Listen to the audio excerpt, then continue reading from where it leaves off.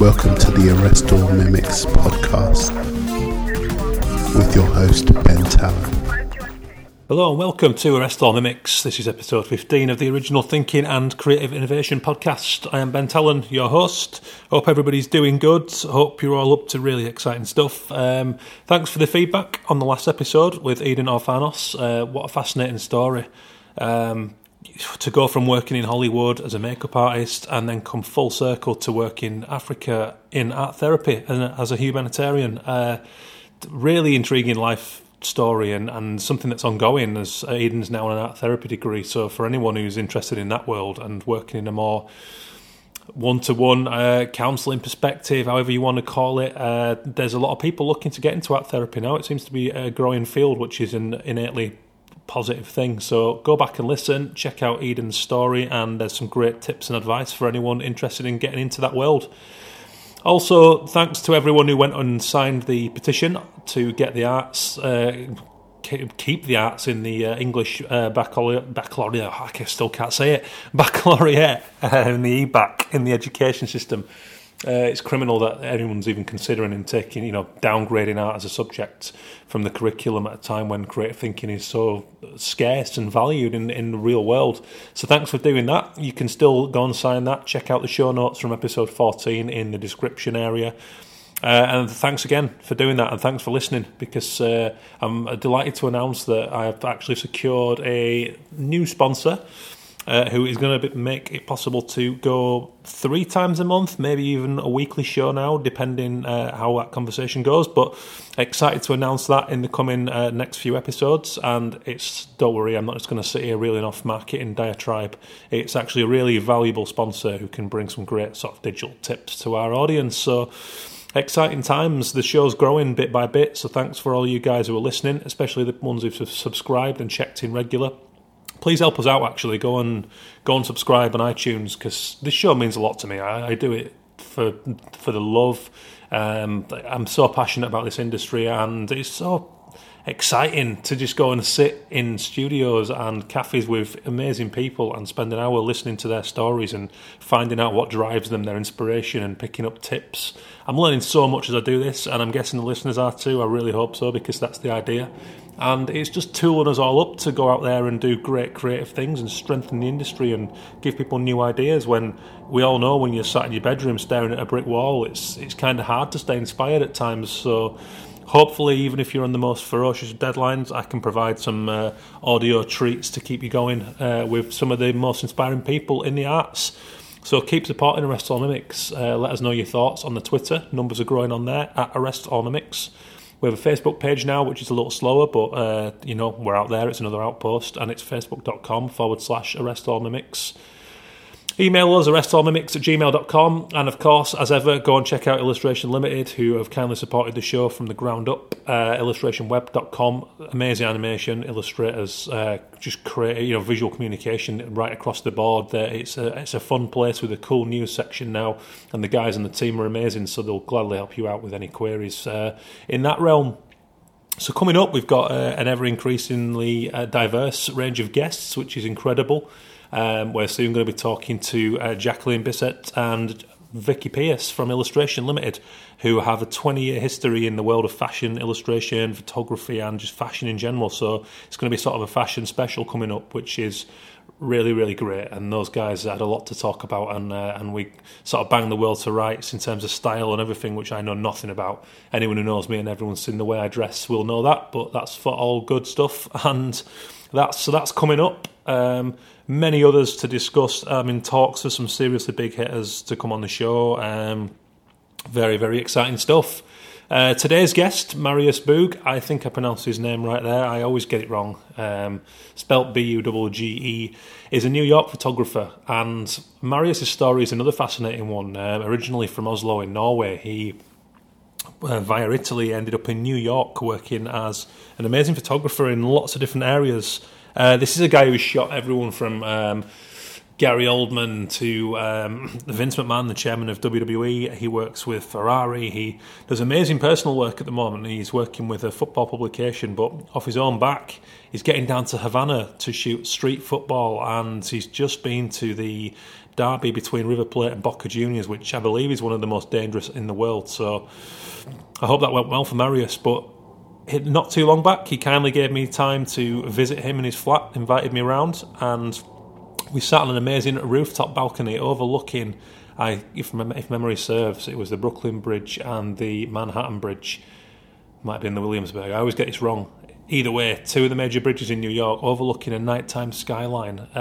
You could hear helicopters, traffic, all the horns, just the city life in the background, and that was a very surreal experience. But we sat down and had a couple of beers and talked about Marius' career in photography, working with great creative directors and art directors, working on such a wide range of projects in fashion, wrestling, bodybuilders. The guy's got an amazing career, but he's so modest about it. And we spent some good time together in New York, where he showed me quite a few of the cool bars. And as I say, I got the chance to go around and spend some time at his apartment. So I hope you guys love that conversation. Marius has got some great stories, and we've collaborated together on a number of occasions, both personal projects, and we've worked together at WWE. Marius has shot a lot of the poster designs that I've done, a lot of the set designs that I've done for features in the magazine and outside of that. So it's cool to go and sit down and talk about that. So looking forward to your feedback. I hope you enjoy the show. Here we are with Marius Bugge in Dumbo, New York City. So I'm here with Marius Bugge. That's how I pronounce your name, right? Let's get it out of the way. Sounds good. Yeah. He's a photographer based in New York, and we're on a rooftop in Dumbo, right? Yes, Dumbo, Brooklyn. Yeah. With an amazing, literally a sunset view over. Is it the Manhattan and the Brooklyn bridges? Yes, we got the Manhattan Bridge and the Williamsburg Bridge right over there. Perfect. So Marius is an awesome photographer, and I've worked with him on several collaborations and work at WWE. So I just wanted to chat to him about all things to do with being a photographer and working on anything from working on set to personal work and just that kind of thing. So tell us a little bit about your background, Marius. Where are you from originally? I'm from Oslo, Norway. Moved to Italy after I finished military in Norway, which I had to do. Is that a standard? You have to it was like mandatory. It was really? Completely wasted year, but I never knew that. But started learning about photography, assisted a few people, did a few tests, started shooting on medium format film.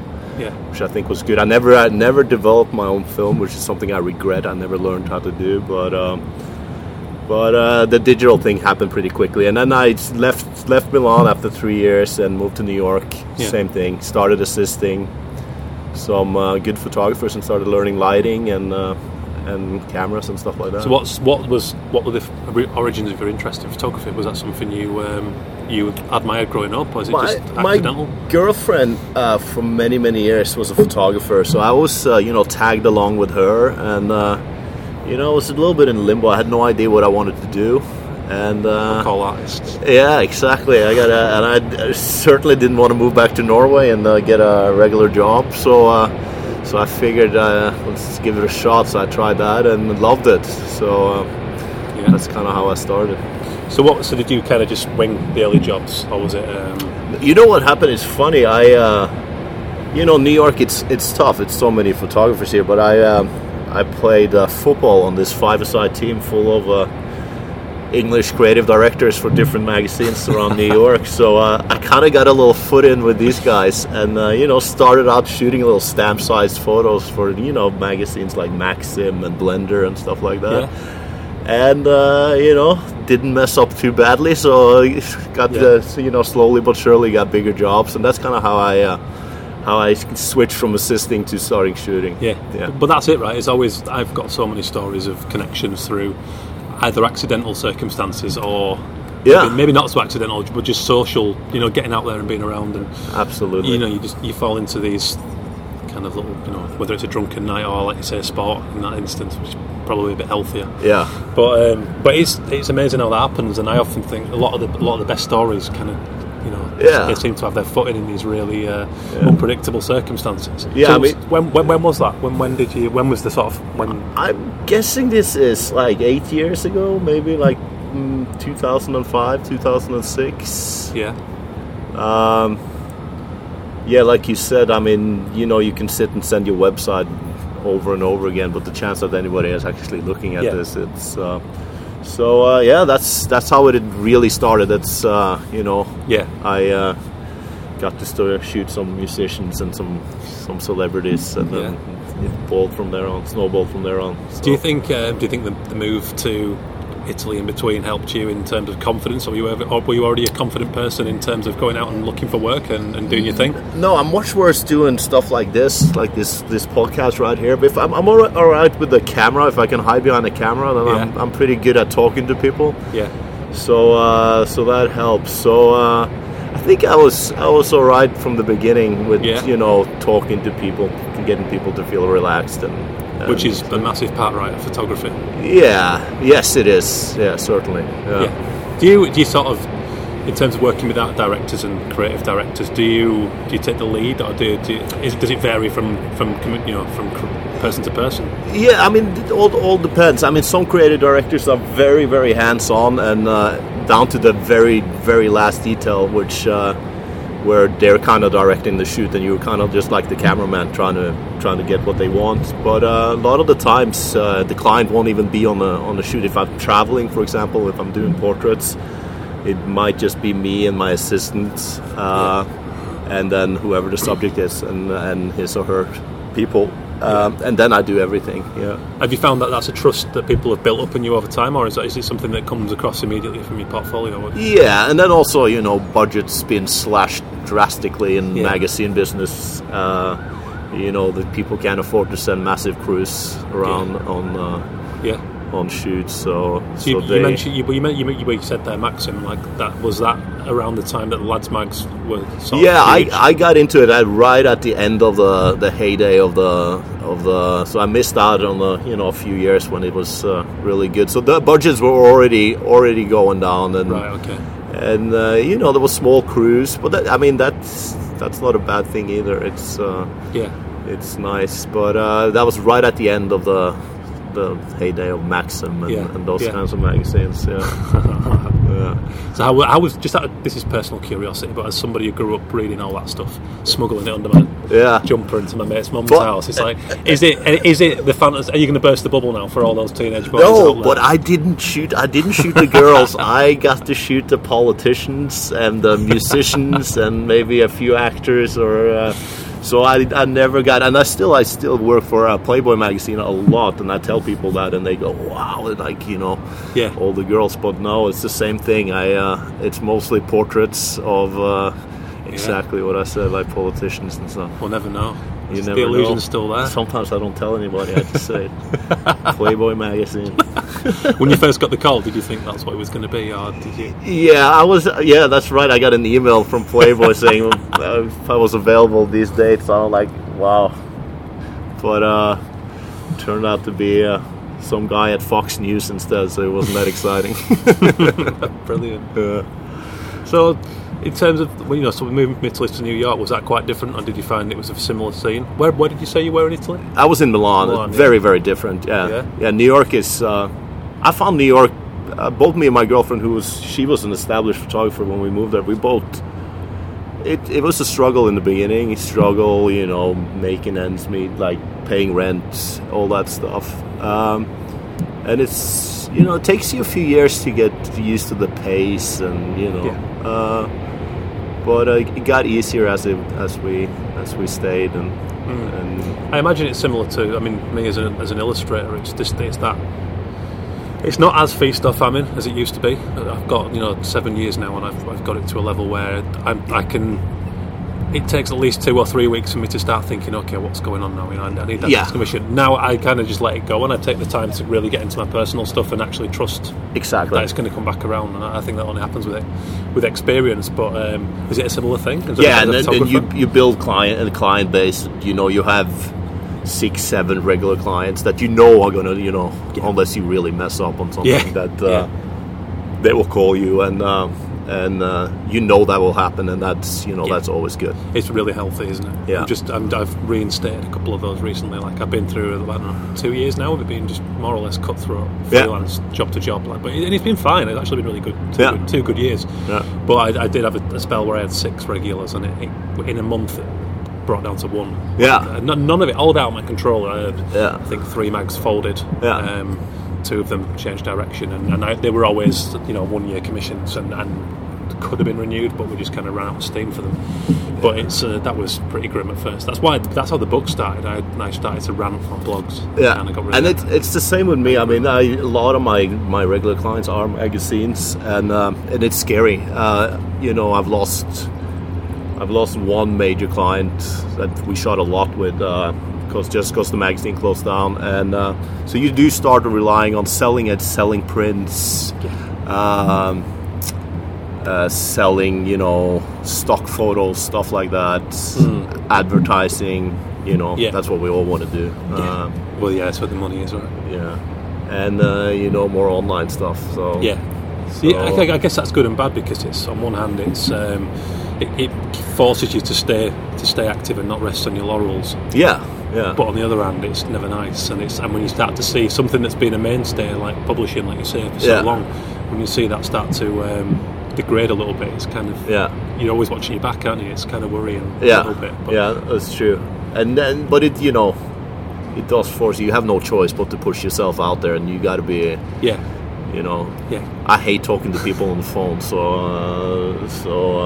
but you send your website out, you push with emails, and you send your new work out every time you get it. Well, that's it. I think you've got to stay in the minds of people, haven't you? And you can't underestimate the subconscious in terms of someone's rushed, they've got 20 minutes to commission something, and you emailed them 2 days ago, 3 days ago, whatever, 10 minutes ago. It's like, and the amount of times I've just sent out speculative emails, and within minutes someone's gone, actually, I was looking for someone for this. Perfect. And it's like you kind of always go, shit, like it's such an industry built on chance, but then there's not. It's you can force the issue. I think, you got to keep reminding people that you're there and around. So So what sort of stuff do you like to do? I mean, your portfolio is pretty vast in terms of I love the ballerinas you shot, and I love the bodybuilders, and we collaborated on those things. And then Gary Oldman, right? I saw in your portfolio. A few. I love shooting portraits. I mean, but I'll photograph anything. I'm not very good at shooting scenery or architecture or anything like that. I like shooting people. But I've done some car work. I've done some wrestlers. I've done some ballerinas. So it's it's very different. You do Formula 1, right? Recently? Yeah. It was like some racing, and then some. We had this one client fly the 5 of us out to California. We did this 5-day job with 2 sports cars from Sonoma down to LA along the coast. Wow. We were shooting video and stills, and it was just one of those dream jobs. It was fun. But that was also, I've never photographed a car in my life before that, so I just I had to fake it a little bit, just pretend I knew what I was doing. Don't we all? And then I was directing as well, doing video, and I had no clue what I was doing, so I just pretended. Yeah. So how did you find that? It was fun. It was fun. I had a really, really good cameraman that had some experience, so I managed to wing it a little bit, just whisper over to him like, well, what should we do here? Yeah. So it turned out good. It was fun. I think when you've got an eye, I genuinely believe when you've got an eye, a good eye for whether it's photography, artwork, compositions. Yeah. If you want to sort of move into those fields and you meet the right people, it's easily transferable, and a lot of the common themes apply throughout all of it. It's like I worked on an independent film as art director, and I was shitting myself when I started on it. I'd never done that before. I actually googled film art director. I was like, I had an idea, and I knew very loosely what I was going to be doing. But it got to like noon on the first day of shooting, and the director went, right, Ben, reference shots. I was like, what? He was like, and he sort of stopped and he went, I didn't tell you, did I? And I went, no, what? And then he went, right, sorry, it's my error. You need to sort of photograph everything for continuity, because they go from scene 2 to scene 5 and to the end of the film just for convenience when you're on a budget. So obviously, you get anal people who are going to watch the film and go, hang on, that TV's moved 3 inches to the right, and between that person talking and that person answering, I know, it's a whole new way of thinking. I had no idea about that, but then immediately I got it, and it's like you kind of then suddenly you've got another task thrown in and another task thrown in. But by the end of it, I think you feel like I could probably do that again and do not such a bad job of it, you know. And it's if you want to. We just got thrown into it on the first day. We had we're shooting at this vineyard in Sonoma, and we had a drone and 2 drone operators. We had a guy. Our budget was so low, so we had to strap the camera guy onto the hood of the car. And we literally tied him down with this super expensive red camera and walkie-talkies, and I'm trying to get the drones to fly, to get the car, and talking to the driver. But so we got thrown in at the deep end. But it was so much fun. I loved it, and it was fun. I mean, they sent three people from the agency, and these young guys who were very, very relaxed, and they knew we were kind of limited. I mean, we didn't have much of a budget, but it was fun. I love it. I always think. Yeah. I used to share a studio with a friend of mine, Danny Ellison, who's a photographer and illustrator, and his work's kind of photographic led, but then everything around the central photographic image is illustrative. Yeah. And he had to do an image of the Grim Reaper once and it was a card. Yeah, it was for a gambling magazine, and it was a feature on cards. And so he had the idea of a Grim Reaper sort of with his sickle, sort of going through all the cards. So he throws the throw from the sofa at me one day and goes, right, come on, out in the corridor. We were always photographing each other for reference. So he's got me out in the corridor, wrapping this sofa throw around my head and over my shoulders and the back, and then gives me a sweeping brush, and so he sets me up and art directs. He's like, right, 3, 2, 1, and I swing it around and everything. Got these shots, I was just like, whatever. I was kind of looking off somewhere else, not really thinking. 3 hours later, Danny Ellison tagged you in 3 photos on Facebook, and I was just like, he did. Yeah. The final image was amazing, but then as soon as these things come out, I look like an absolute lunatic in camouflage coat with a sofa throw and just kind of looking blank with this thing. And that wasn't the first time that happened. But, the things you've got to do when the budget's not there is incredible. I just hope that one day the budget's coming. I know, and the insurance was under my name, so there was many times during those 5 days I was biting my nails. It was a bit hairy, some of the stuff we were doing, but it was fun. It's fantastic. Yeah. So, how often does your sort of photographic work cross over? I know that we worked together on The Faces of Evil, which I didn't actually realise until way after I met you that was you. Yeah. Shooting those images. Yeah, that's right. It made it even cooler for me. And so, how often do you sort of, do you get thrown into things like that in terms of the, various set design, or do you collaborate with artists much with your shots? It's more and more. With WWE, we started doing more and more where we planned the shots around, your artwork, where that was going to fit and how we were going to do it, and then for this Faces of Evil, we had it sent over. Yeah, these beautiful backdrops that we put the wrestlers in front of, I guess we have a mutual friend that works for WWE, so that's how we kind of met. So, well, that's it. And so, in terms of those kind of relationships, because you work regular, right, with WWE. Yeah. Do you find that it's kind of the friendship assists the jobs, or do you find that the jobs bring friendships, or do you find that's a mix of that? Yeah, it is. It's it's a very good friend of mine who's the big boss at WWE, so it's a bit nerve-wracking as well. Yeah. He always texts me 5 minutes before the shoot if he's not there, not to mess it up. So it's always a little extra pressure.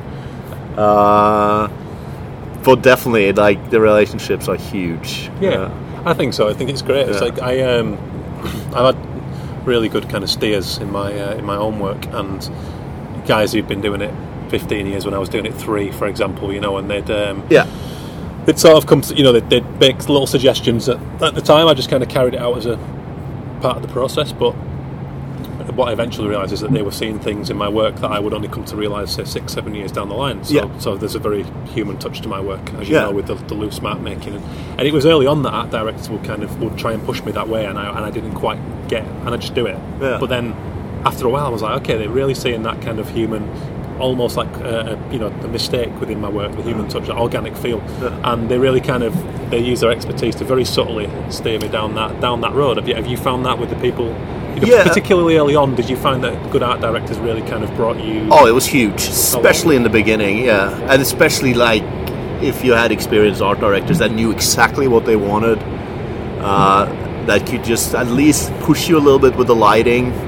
Because lighting, it's you want to develop your own style. You try, you're always working on it, trying to perfect it. And in the beginning, that definitely helped.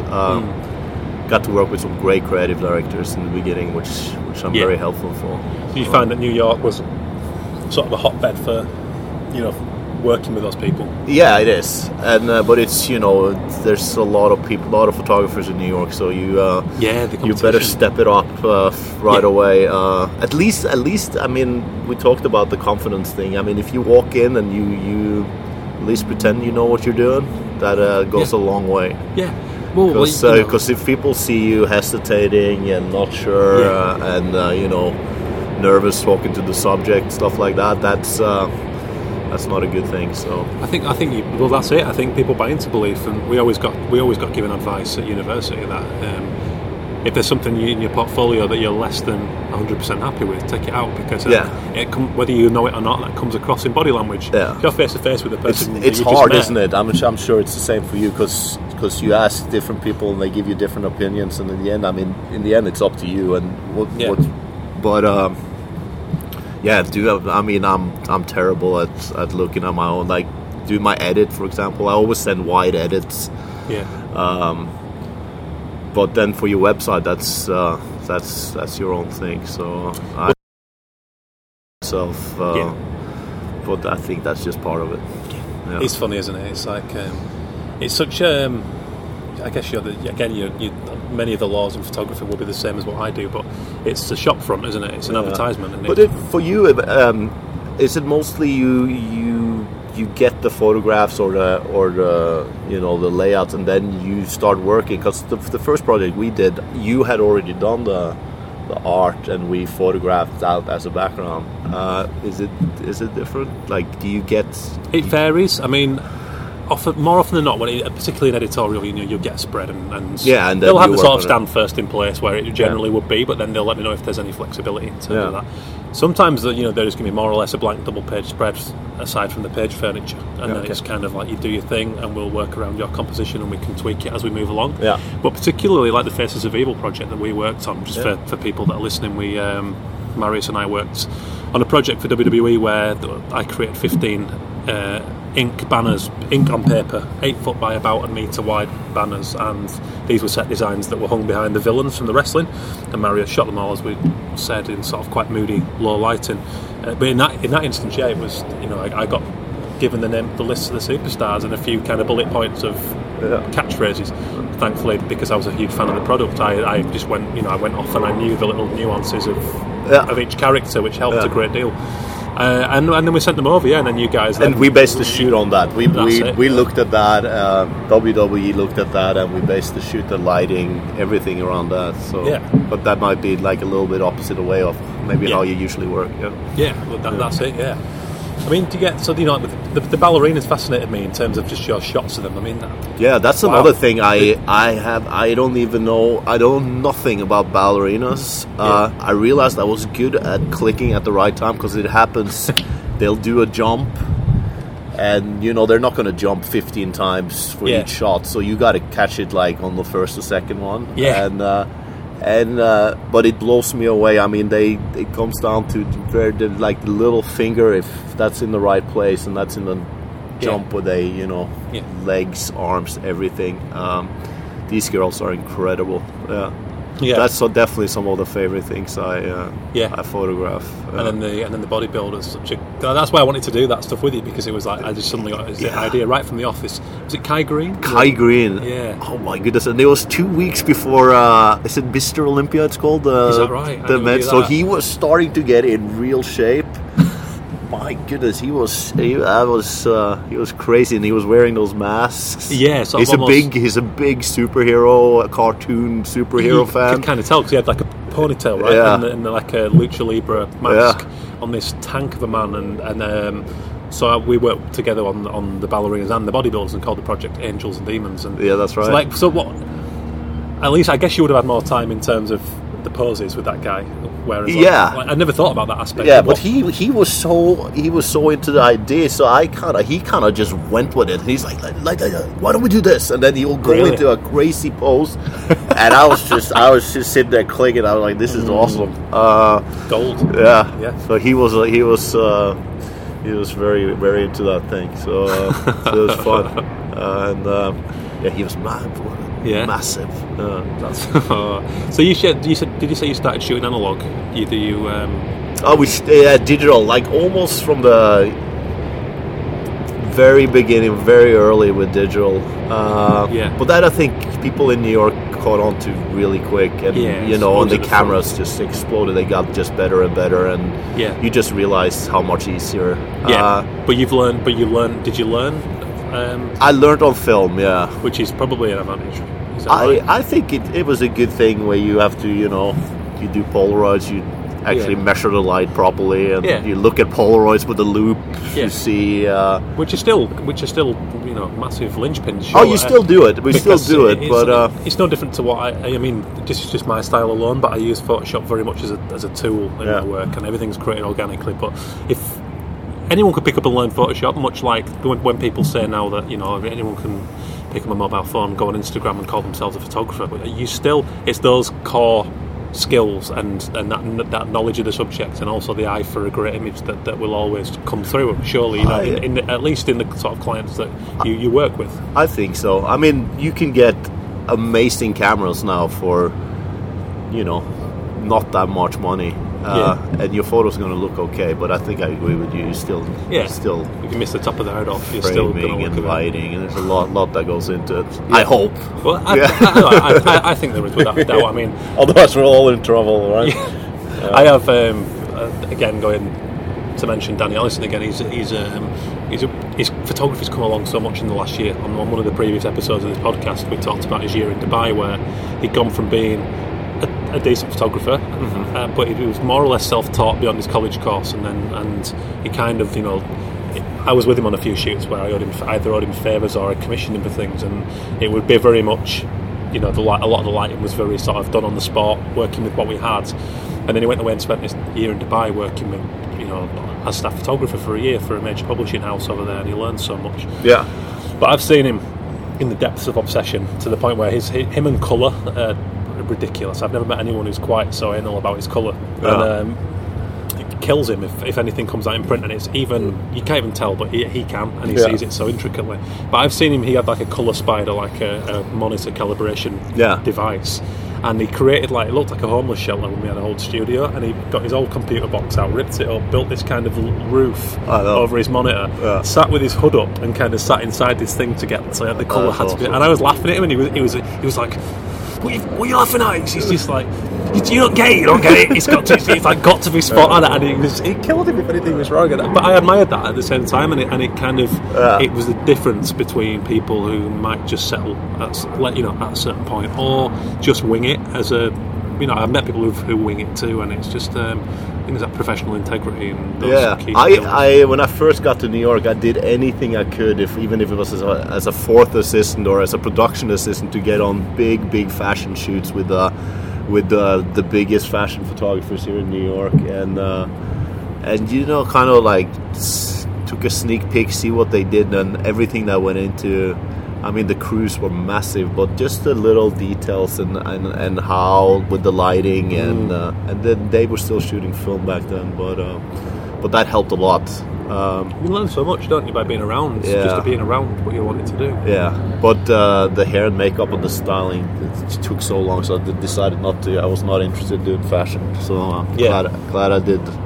But I think it's good, isn't it, to dip your toe in the water, so to speak, and like you talked about the video stuff. Sometimes you have to sort of get to that point and try it to find out that either you do want to do it, or there's a part of it that you could take away and bring it back to your main game. Yeah. Did you find through the video stuff that the help? Video, the shooting? I mean, there's so much that goes into video because I tried, you try and get involved with the editing, but that's its own professional. Those guys are incredible, and it's such a big part of the video. The technicality of the cameras, it's a little bit different. So So I found, but like we said, it's the framing and it's similar, but there's a lot more that goes into video. But I'm definitely something I want to get more and more into. Yeah. And as our industry develops, I think it's video and online. It's now they want little video snippets with your photos for the online magazines. A lot of clients ask to have either it's backstage video or video of the subject itself doing or little gifs, stuff like that. So you better you got to pay attention. And how have you found that in terms of the move into digital content in terms of Kindle readers and for the main portrait, whatever I do, it doesn't really make much difference. It's usually the same thing. They still want me to do the same thing. The budget's the same? Yeah, nice, hopefully beautifully lit portraits of... have you found lesser budgets within digital stuff, or is that something I'm still learning? I'm still wondering about myself, you see, because I've not done much work for... There's only one exclusively digital magazine that I work for. Usually it's you get a flat budget. It's usually the same every time, and then it's up to you what you do with that money. That's good. Yeah. That's cool. Yeah. So what have you got going on at the minute? I mean, I know you just been to Havana, right? Oh yeah, we went to. There's a big football game. It's the U.S.-Cuba relations are finally getting a bit better. So they did the New York Cosmos is a team here in New York. They flew down to play the Cuban national team.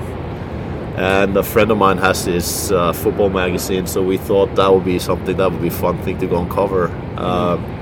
And again, it was so much drama with the New York Cosmos for them to get journalist visa, so we just skipped going with them and just did it on our own. Went down with no credentials, no nothing, and so we were a bit nervous if we were even going to be able to get into the game, but it's incredible what you can get into with a big camera and looking Scandinavian in Cuba. So we just walked right in and photographed. The game was great, but we spent the rest of the time just photographing kids playing soccer or football around Havana, and that was great. Yeah.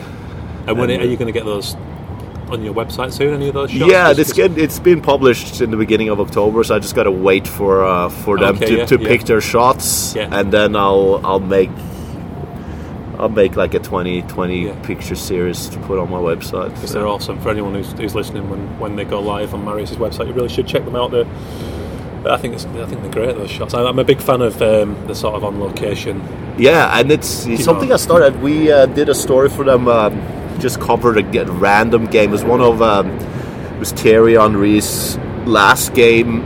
Actually last football game ever, because he finished his career in New York, and we went to photograph. We were supposed to photograph fans, but managed to sneak in, and I got this shot of him just walking into the dressing room, which it was fun. I loved it. And we did a series for WWE too, which was a little more staged, but we had them. So this is what got me into the idea. We had all the wrestlers, what they do, how they prepare before their fight.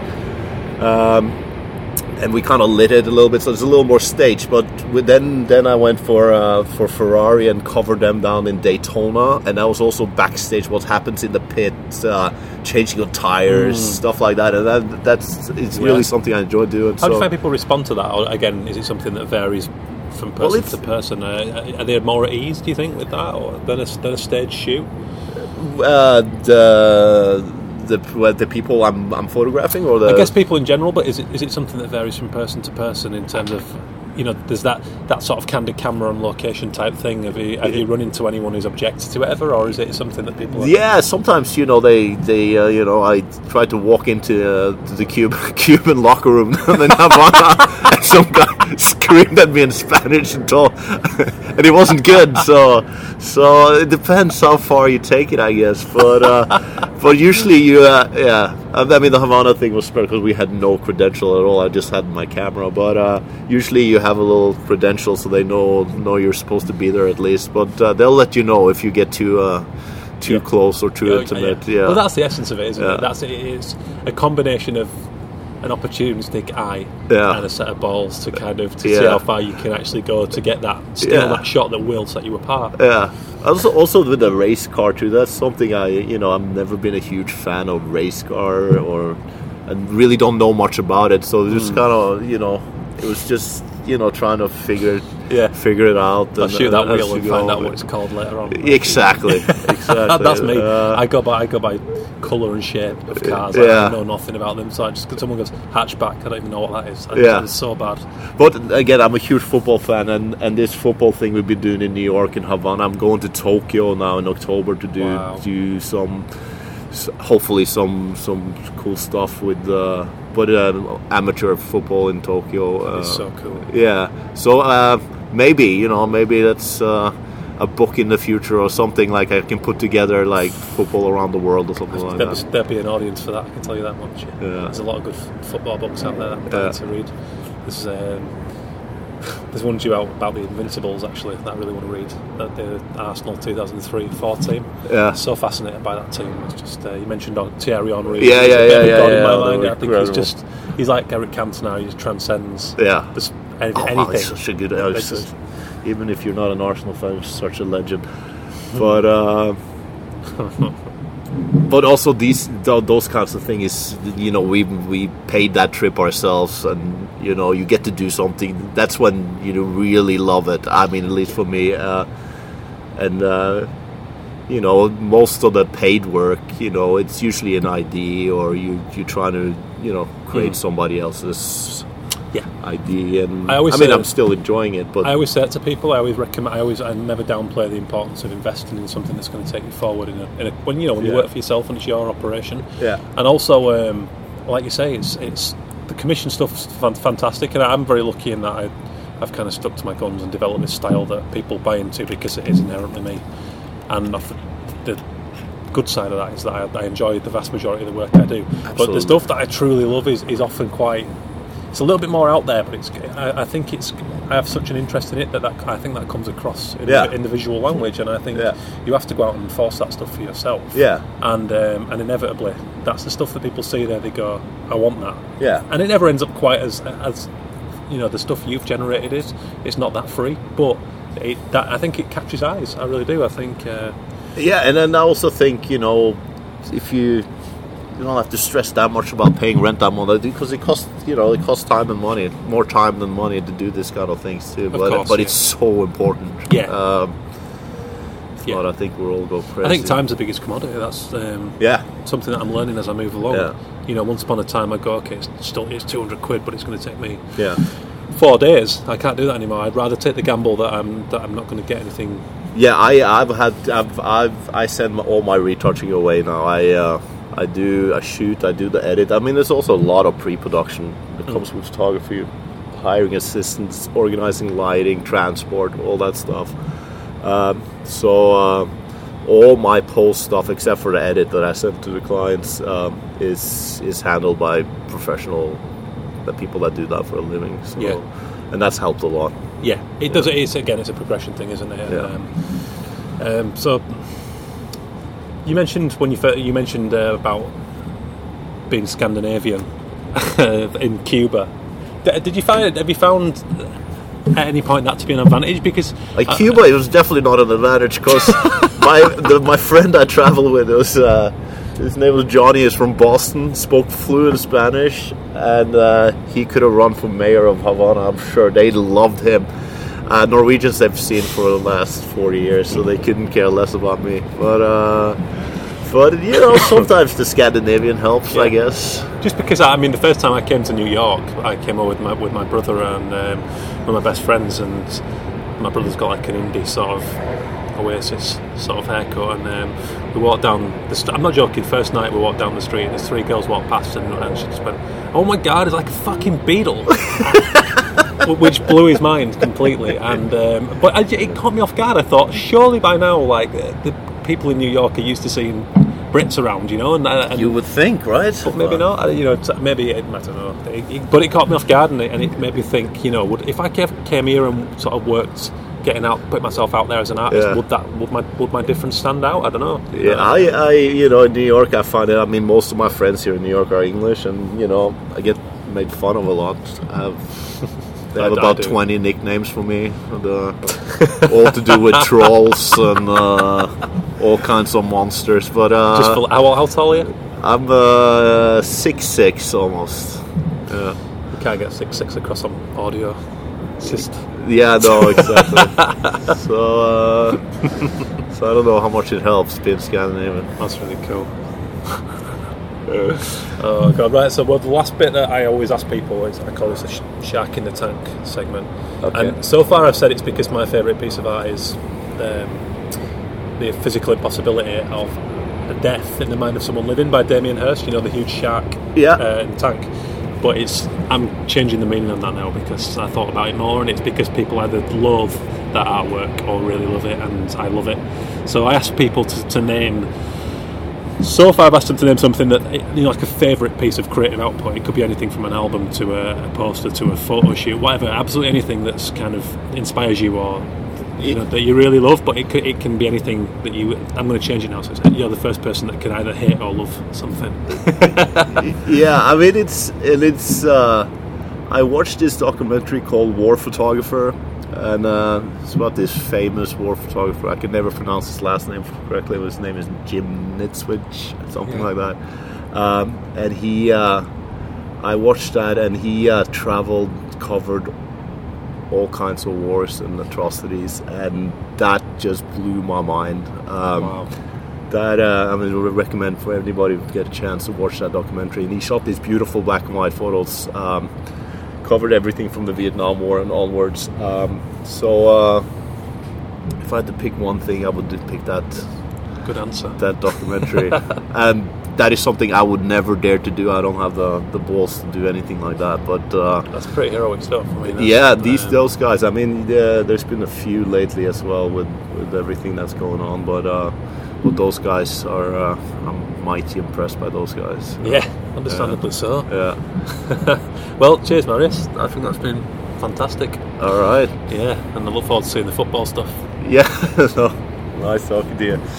The first time I met Marius was in Lower East Manhattan, where we were out for beers with a few creative directors that I have become friends with in New York. One being Dave Hilton, who very kindly wrote the foreword to my book after we worked together quite extensively over a couple of years and became good friends. And I was out with my brother Sean, and who was there actually coincidentally with us during the podcast recording, as was Dave. And yeah, Dave said, "Look, my mate Marius is coming down. He's awesome. You know, we've been best mates for years. He's a 7-foot Norwegian," and he starts telling me these stories based on that. And lo and behold, Marius is not quite 7 foot, but he's about 6'6" at a guess, which my brother very quickly flagged up. But it kind of works. He walks in the room and he's a total presence, and he's just the loveliest guy. It was an honour to spend an hour with him. So thanks, Marius, for your time and doing that. And I hope some of those stories thrilled you guys as much as me. I keep an eye on what Marius is up to because he's always doing such an amazing array of work. And when we worked together on the Angels and Demons project, which you can check out maybe on Marius's site, but certainly on my website, bentalon.com, or on illustrationweb.com/bentalon, you'll see the paintings I've done to work with Marius's images. And Dave very kindly gave me some input on that as a creative director. You know, I really kind of went balls out and overkilled these beautiful, delicate images that Marius had taken of these ballerinas in flight. And it was a real nice eye-opener and a learning curve for me into the way you can subtly work with an image as opposed to overkilling it. You know, this is an amazing, already finished, strong photograph. So it was about how I complemented that and took it somewhere else as opposed to burned it out. So it was one of the favourite projects that I've worked on. The reason we called it Angels and Demons was because we worked with both these amazing shots of Kai Green, who I believe is the number 2 bodybuilder in the world, or at least was, and world famous professional ballerinas. So this contrast between these delicate, sort of nimble people and these beasts, these kind of Goliaths, the bodybuilding world was a real nice challenge. So I love the work we did on that. So you can go and check out that personal project on our website. And recently I was afforded the honour of working with Marius's stunning shots from Havana, this trip that he took to Cuba, and photographing kids playing football in the street and all these amazing images which at this point in my life I can only dream of accessing, at least legally, rather than going on Google Images. So to be given this cache of work from an amazing photographer like Marius has certainly helped me to develop with no real creative constraints.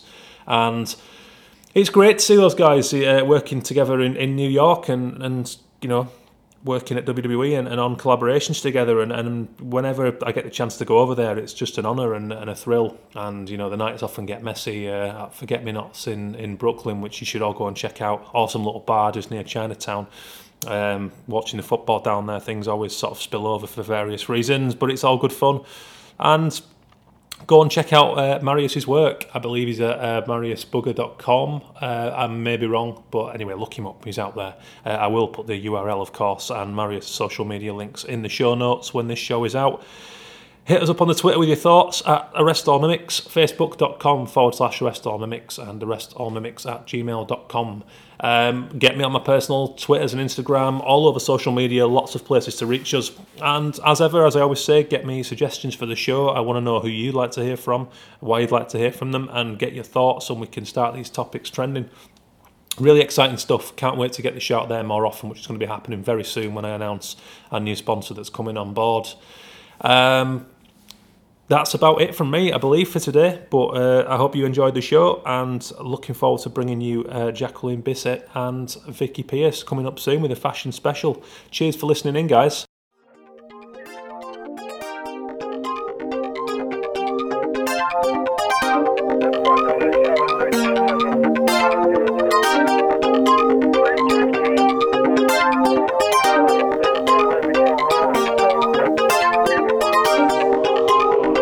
You've been listening to